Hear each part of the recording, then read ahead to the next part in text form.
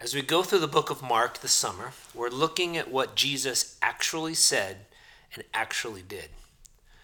We're going slowly, gleaning as much as we can from each verse. And as we do, we're spending prayerful time in the passages each week, using a process called Lectio Divina, a prayerful, meditative approach to reading Scripture. As we prepare to enter into this time with God, find a comfortable place, ideally free of distraction. Pay attention to your posture and your breathing. Quiet your mind, giving yourself grace when it wanders. So let's begin our time together. God, as I enter this time of prayer and meditation, I pause to be still with you. I focus my attention on you and anticipate meeting you here in this place. I acknowledge God is with me, and I ask Him to speak through the passage I'm about to read. God, I know you are with me. Thank you for being here now. I pause to be still and to hear from you in this moment. Holy Spirit, speak through the word and fill my heart with the truth you want me to see and hear and live today. As I read the passage for today, slowly and out loud, I allow the words to sink deep into my heart and mind. Mark 1:29-31. As soon as they left the synagogue, they went with James and John to the home of Simon and Andrew. Simon's mother-in-law was in bed with a fever, and they immediately told Jesus about her. So he went to her, took her hand, and helped her up. The fever left her, and she began to wait on them.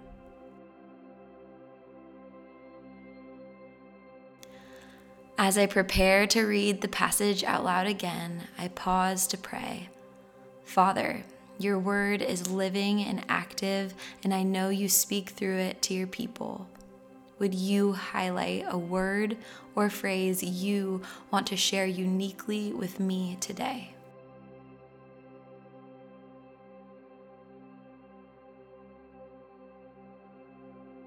As soon as they left the synagogue, they went with James and John to the home of Simon and Andrew. Simon's mother-in-law was in bed with a fever, and they immediately told Jesus about her. So he went to her, took her hand, and helped her up. The fever left her, and she began to wait on them. As I sense God highlight a word or phrase for me, I repeat that word or phrase several times quietly in my mind.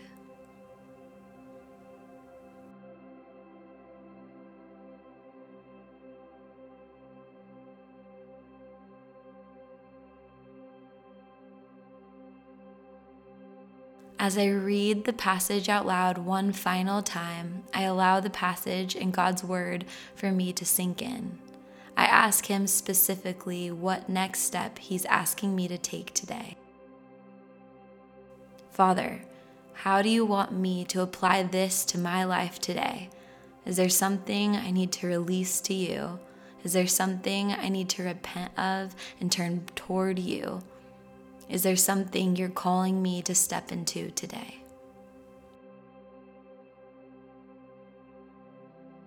As soon as they left the synagogue, they went with James and John to the home of Simon and Andrew. Simon's mother-in-law was in bed with a fever, and they immediately told Jesus about her.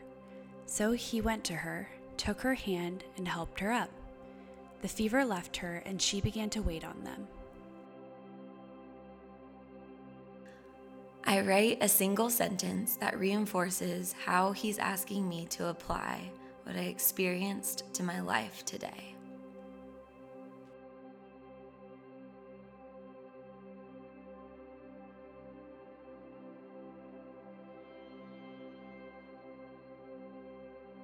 As I prepare to take my time with the Lord into my day, I remember Jesus, who loves me, says, "Surely I am with you always, to the very end of the age." and I align myself with Jesus, praying the model he used when teaching the disciples by praying the Lord's Prayer.